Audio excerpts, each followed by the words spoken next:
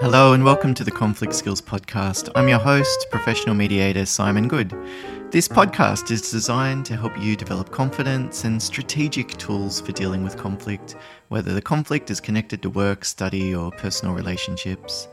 So it's still a relatively new podcast. This is the second episode.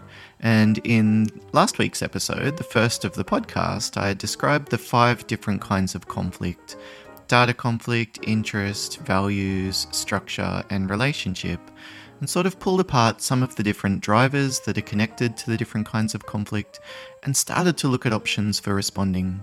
In this episode of the podcast, I'll explain how we can use this lens of understanding the kinds of conflict and apply it to 4 different conflict situations. So I've prepared different case studies looking at conflict examples across dealing with a neighbour, a workplace situation with an unreasonable client who's a bit aggressive and pushy, even dealing with a child. In my case, I have a 6-year-old son, so I'll talk about some of the common triggers for tantrums and even how we can understand those conflict situations by using the 5 different kinds as an analytical tool.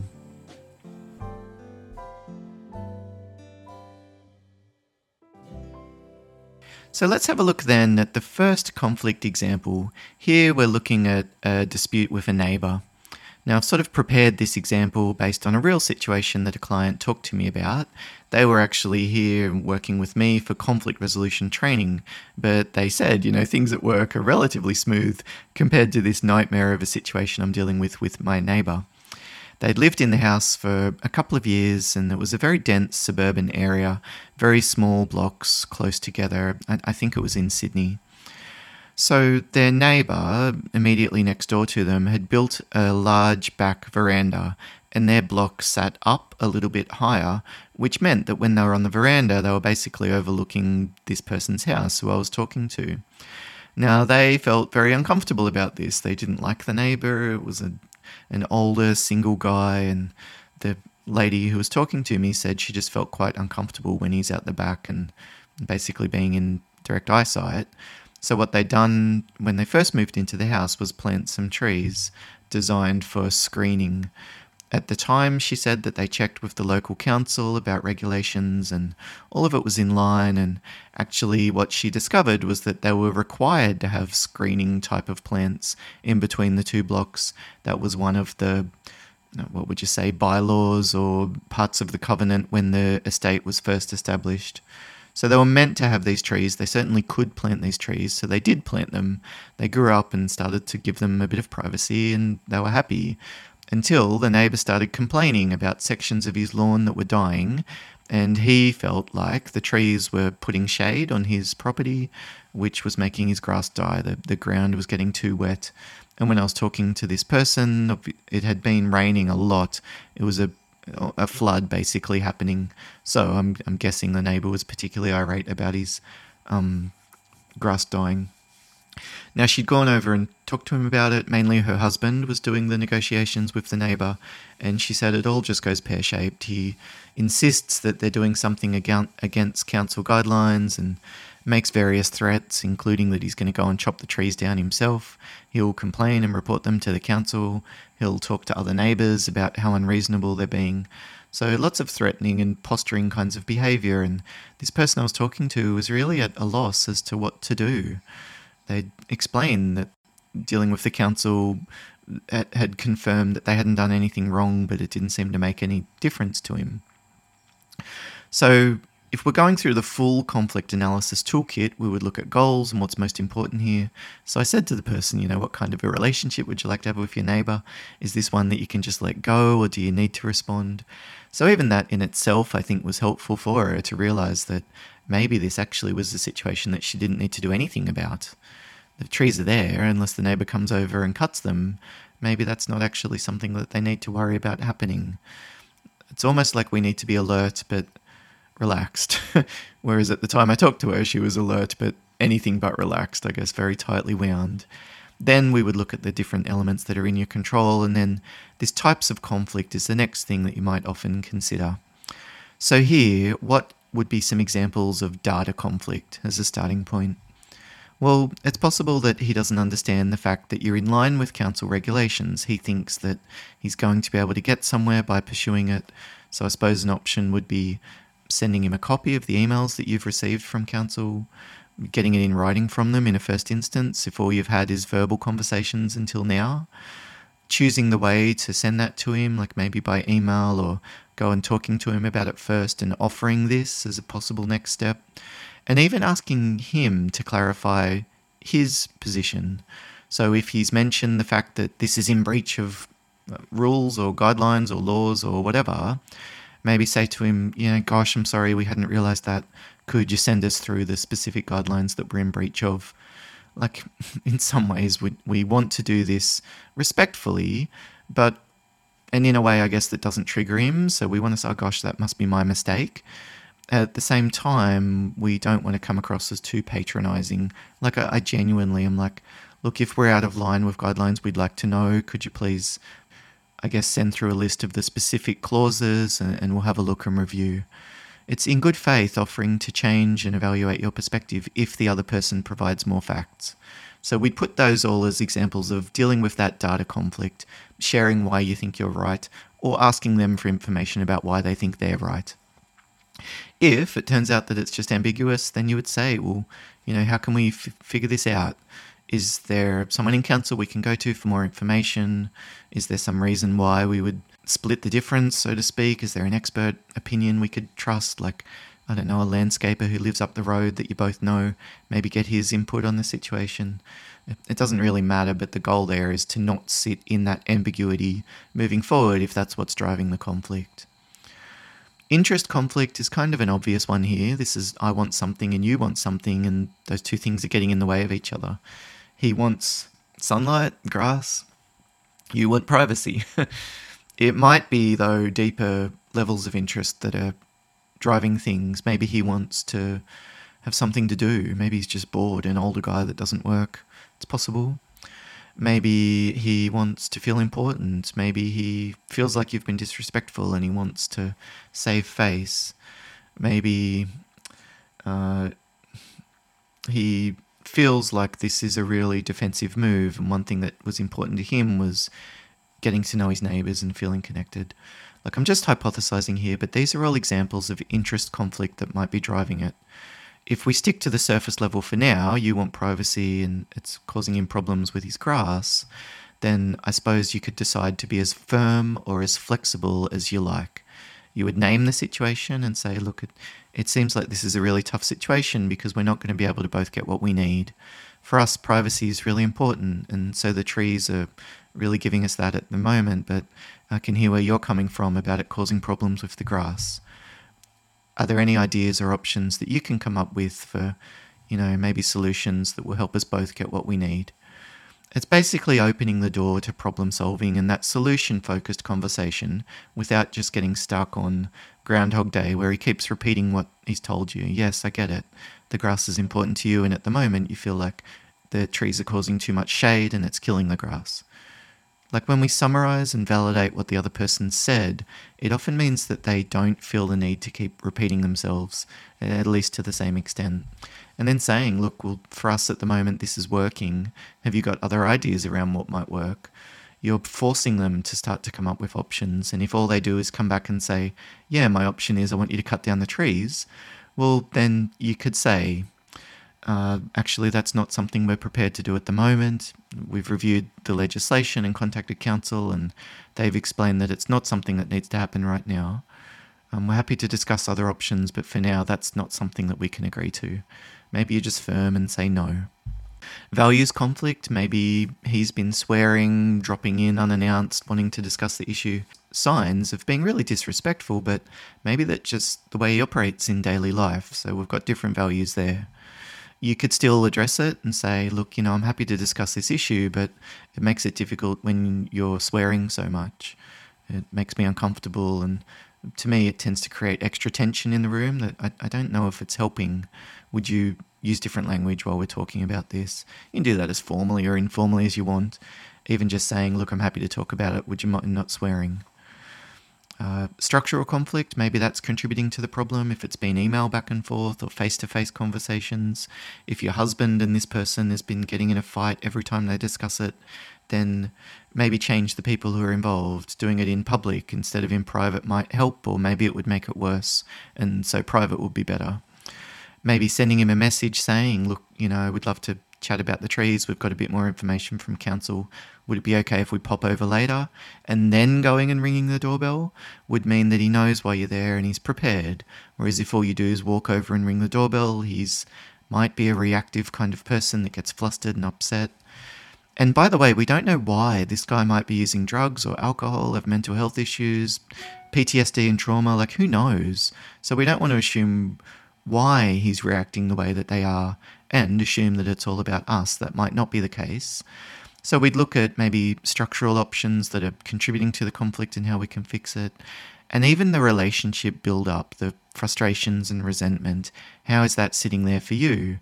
If you're walking in there thinking this person is unreasonable, there's no point doing any of this, then of course it's not going to set you up for success. So a bit of self-care, de-stressing yourself before you go in might help, and dealing with some of the build-up of frustration on his end too. Maybe just saying, look, I know you're probably bloody sick of having to talk about this same thing again and again, and you might even feel like we're going round and round in circles. I suppose for us, the reason we're willing to keep talking about it is because we don't want to have a negative relationship with you. We don't want that stress, and ultimately it's just not the kind of way we want to be with our neighbours. So we're hoping that we can figure something out that if it's not 100% a win-win or what we want, at least it's something that we can all live with. So almost just acknowledging some of that relationship, frustration, resentment, etc. that might be building up for him to some extent might start to take the heat out of the situation. So that's the first example, looking at that conflict with neighbour. And so as we've gone through those different 5 areas, you can start to see how it gives us options for responding. So let's look then at the second example in the podcast today. Here we're looking at a situation where a client wants a variation. Maybe they've engaged your company to do some work for them and now they want more. They want it done quicker, they want you to do something extra, they want you to change something that's going to make it more difficult. And a lot of the time when clients ask for this, they do it overtly with the request of we want you to do it without any additional money, or it's a covert expectation that's sometimes built in. And it can be the kind of thing that pushes our buttons, especially me, when a client asks me, can I do this extra and now this extra and now this extra? And they say, look, we figured it would be under that original amount that we paid. I find that very annoying. It's like they have this air of entitlement, and for me, I can feel it's something that there's possibility of setting me off, I have to admit, and it just, it means I might come back with more of a defensive response than I intend to. Here, let's imagine that the client is being a bit unreasonable, and we'll look at what might be driving the situation. So this could be a large client, very demanding, asking for urgent meetings repeatedly, and then last week they've made a sudden request for updates, got very angry when you suggested that you would need a few days because you've got other meetings scheduled with other clients, and they even gave a vague threat, like, that you sent through a rushed update, and then they haven't heard anything about a week later. So they've ramped up the pressure, you've kind of been accommodating, you're sitting there with some type of a discomfort, at least wanting to set up clear expectations so this doesn't keep happening moving forward. So in terms of data, well, they might have other clients. They might think that other clients are getting free stuff, or from other vendors that they use, they might get these additional services or goods or whatever it is without paying for it. Maybe they think you've agreed to it in the contract. Maybe they've misread the email. So we'd need to find a way to clarify those discrepancies where we identify them. The starting point might be to say to them, look, it seems like this is something that you're expecting built into the original quote. Have I got that right? I just want to be transparent because this is the kind of variation where we would normally charge an additional amount for. It's very rare that we would agree to do this additional work without additional cost, because ultimately we can't, in good faith, lose money doing work. It's not going to set our company up to be sustainable moving forward. Interest conflict, them versus you, well, they want as much possible for free. Again, this isn't a very mysterious one. They want to save money and you want to make money. So here we might validate their underlying importance. It's not just they want to save money because they're selfish. You might bring back the purpose of the project. Maybe you're working with them to, I don't know, build a new outdoor area for a school, and you're working with the Department of Education and they've been very pushy and demanding. You might say to them, look, I know underneath all of this is your priority of the kids' safety, giving them a safe place to play that's out of the sun, and they can also use it in different weather. So it makes sense why you're asking for this change, the extra reinforcing, given the fact that, you've analysed, the potential impact of climate change and you think that wind may increase. So it's kind of like saying, I get why you're asking for this. It's connected to your underlying mission of making things safe for the kids. On our end, because of the additional cost of materials involved, there will need to be an additional cost and additional invoice generated, for example. Just basically saying, I know this is important to you. On our end, this is what's important to us, even if it's just not losing money. Making sure that we have a fair arrangement in place where we're paid in accordance with what we've agreed to for the work that we've agreed to do. It might even be saying, look, I know this is important for you to have it done quicker.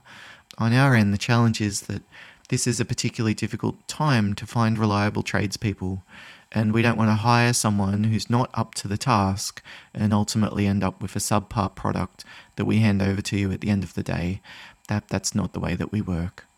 So identifying that interest conflict and then saying, well, how can we manage this moving forward? What's a fair kind of arrangement?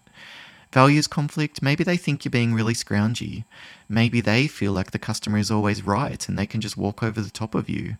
So you might say, look, this might be the way that you normally deal with other vendors, but on our end, this isn't the kind of request that we're going to be able to okay without going through a more thorough process of estimation, figuring out what it's going to cost and timeframes and any other potential issues that might come up. Maybe it's structural factors. Maybe you don't have regular meetings with these clients to go through some of these changes. Maybe the scoping stage at the beginning of the project didn't allow enough time to look through potential variations and options. Or maybe it did, and what you actually need in terms of structure is more signing off and confirming on their end that any changes beyond this point will result in additional charges. Maybe you can sort of reinforce that somehow during the early stages of the project. So that's the structural change that you could make. Maybe it's relationship stuff. Maybe this person thinks that, they can push you around.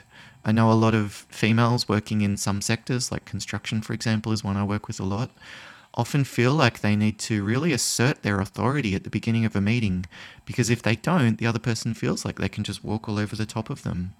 These might also be elements that are playing out here. So looking at those 5 different factors starts to give us information about how to respond. Example 3, maybe you've got team meetings that are going constantly off track. Everyone wants to have a say, they're telling long stories, long-winded kind of people involved, and it's just really not working. People get very frustrated about topics and get triggered. They might even storm out. It's funny the kind of spiral that can devolve when meetings start going badly. Everyone gets frustrated and upset, and it can start to go worse as everyone jumps in doing what they think needs to happen in the moment. So data conflict, the first possible type of conflict. Maybe people don't know what these meetings are for. Maybe they don't understand how much input they're supposed to be providing, or what preparation is meant to be needed, or the fact that you finish at this time, that's actually a firm finish time. It's not flexible to stay an extra 30 minutes like everyone seems to be doing every week. Interest conflict, well, maybe there are competition factors playing out. People want attention. Maybe they're in line for a promotion for a vacant position, and they feel like contributing positively to these meetings makes them look good to the decision makers. Maybe they want things that are important to them in their roles from this meeting, and everyone's jumping in, being very aggressive because they're worried that they're not going to be able to get what they need. Let's look at values conflict. Well, people have different ideas about what's appropriate in meetings, the language that can be used, how okay it is to interrupt someone when they're speaking. Should the person who's running the meeting sort of dominate the conversation, so to speak more than others, or should it be equally shared? These are all things that people walk into a meeting with expectations around, often connected to these values. And if you've never clarified, well, how are you going to figure all of this different mix of perspectives out? You often end up with a very messy and murky soup that you're all swimming in, which it sounds like here might be happening. So to deal with that kind of values conflict, you might, I guess, name some of those differences. Look, I'm just aware that people have come from different backgrounds, so you've probably got a different idea about how these meetings should run. I just want to be transparent and clarify things from the outset. To my mind, I'd like things to be structured. If you'd like to talk about something in the meeting, send it through to me ahead of time and we can put it on the agenda. But what doesn't work is when people all walk into the room wanting to add topics to discuss and the other people present haven't had a chance to do research or even just give it some thought.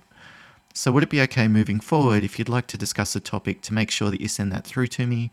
We come up with the agenda and as far as possible we stick to that while we're in the room. What do you reckon?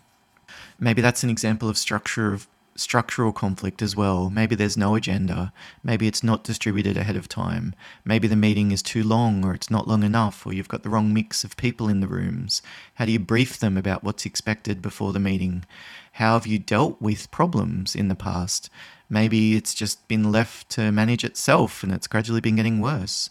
So a structural intervention might be getting a senior person to come and attend meetings for a few times so that things can start to get back on track. Maybe their influence would put people on their best behavior. And then maybe it's relationship conflict. People might feel like they're being steamrolled. There's too much change they've had to deal with. Maybe you've got new members of the team who aren't fitting in. These are all examples as well of different ways to respond. So even for team meetings, if we start to pull apart the different kinds of conflict, then we can generate options. And it's not so much that one of these is right or wrong. In many situations, you might actually benefit from taking a multifaceted approach and dealing with the conflict situation from a number of different directions. So the final example I mentioned, my 6-year-old son asking for dessert. He wants sweets after eating, and I say no, and he has a meltdown. This probably is a daily occurrence, to be honest, at the moment. It's been getting better, but gosh, sugar and craving for sugar is definitely something that sets him off. I can't remember how much I must have loved sugar as well as a child, but yeah, I'm seeing it play out in real time. And of course, it gives him dopamine. It makes him feel good. So yeah, it's not surprising why he wants it. And the stage that he's at, he's probably right brain dominant. His cortex, the rational bit of his brain, still developing, which means that he doesn't understand things like the fact that he had it yesterday means he shouldn't have it today. So he asks for dessert and has a meltdown. Well, how can we pull that apart? Data conflict might be that he thinks he should have dessert after every meal. He thinks other kids get it. He thinks I've agreed to it previously, which, by the way, I might have accidentally insinuated at some stage. I think he might be a lawyer when he grows up, because if I even hint about the fact that he's allowed something, and then later I say no, that is just mega meltdown mode immediately. These are all examples of data conflict, and if we're going to deal with it effectively, maybe we should clarify that. Look, I just want to be clear with you that dessert's really just for weekends, and if it's a school day, then me and Mum are both going to say no. You can ask if you'd like, but that will be the response that you get. Interest conflict, well, he wants sugar and I don't want him to get it just before bed. So maybe we say something like, look, mate, I know you'd really like it. It's delicious, and I know up the top there's some of your favourite lollies that are there, your favourite candy. It's not something I can say yes to, mate, and part of the problem is that it's my job to keep you healthy. I'm your dad, and one of the things that I can help you do is eat healthier. What you eat goes into your body, and some of it's really good, and some of it can make you feel grumpy, can make you not sleep well. It can make it tricky to concentrate. It can make it feel like when you're bored, it's horrible and yucky. So this is an example where I'm just going to have to say no. There's a healthier option that you can have if you do want something sweet. There's a peach or a banana in the cupboard that you can have before you brush your teeth, but there won't be any lollies. Values conflict, maybe he feels really betrayed when I say no. So explaining some of those objective reasons would mitigate that one to some extent, maybe. Maybe it's his value that he thinks that he can go and have a tantrum and he'll get what he wants, and I just need to let that play out so that that value can subside. That's one that I can't convince him out of. He needs to experience it. And if I look at the situation in that way, he needs to have a tantrum so that he can learn that it's not going to get him what he wants, then all my job is to shut up and let him have a tantrum and not overreact and make it worse, which is usually my go-to strategy. Structure, maybe we could put a chart on the fridge. One day is dessert day, the lolly day. Let him choose the desserts and put them in buckets and put them on the shelf so he knows what he's allowed which days. That might mean that when I say no, it's not coming as a shock or a surprise. Maybe it's relationship conflict. Maybe his rational brain is just offline, he's exhausted, and so I need to be really careful about how I speak. Use the low volume, low speed, low tone type of voice. That's the kind of voice that will start to de-escalate him, basically how I'm speaking right now. And it's tricky when I'm annoyed and upset. And, well, I didn't say you could have a lolly, mate. And of course, if I speak like that, it's going to start to trigger him off and start that roller coaster of relationship conflict. So I'd need to be really careful not to make things worse. And if I can speak in that way, low volume, low tone, slow speed, that will start to help to calm him down. And then I would look at de-escalating further.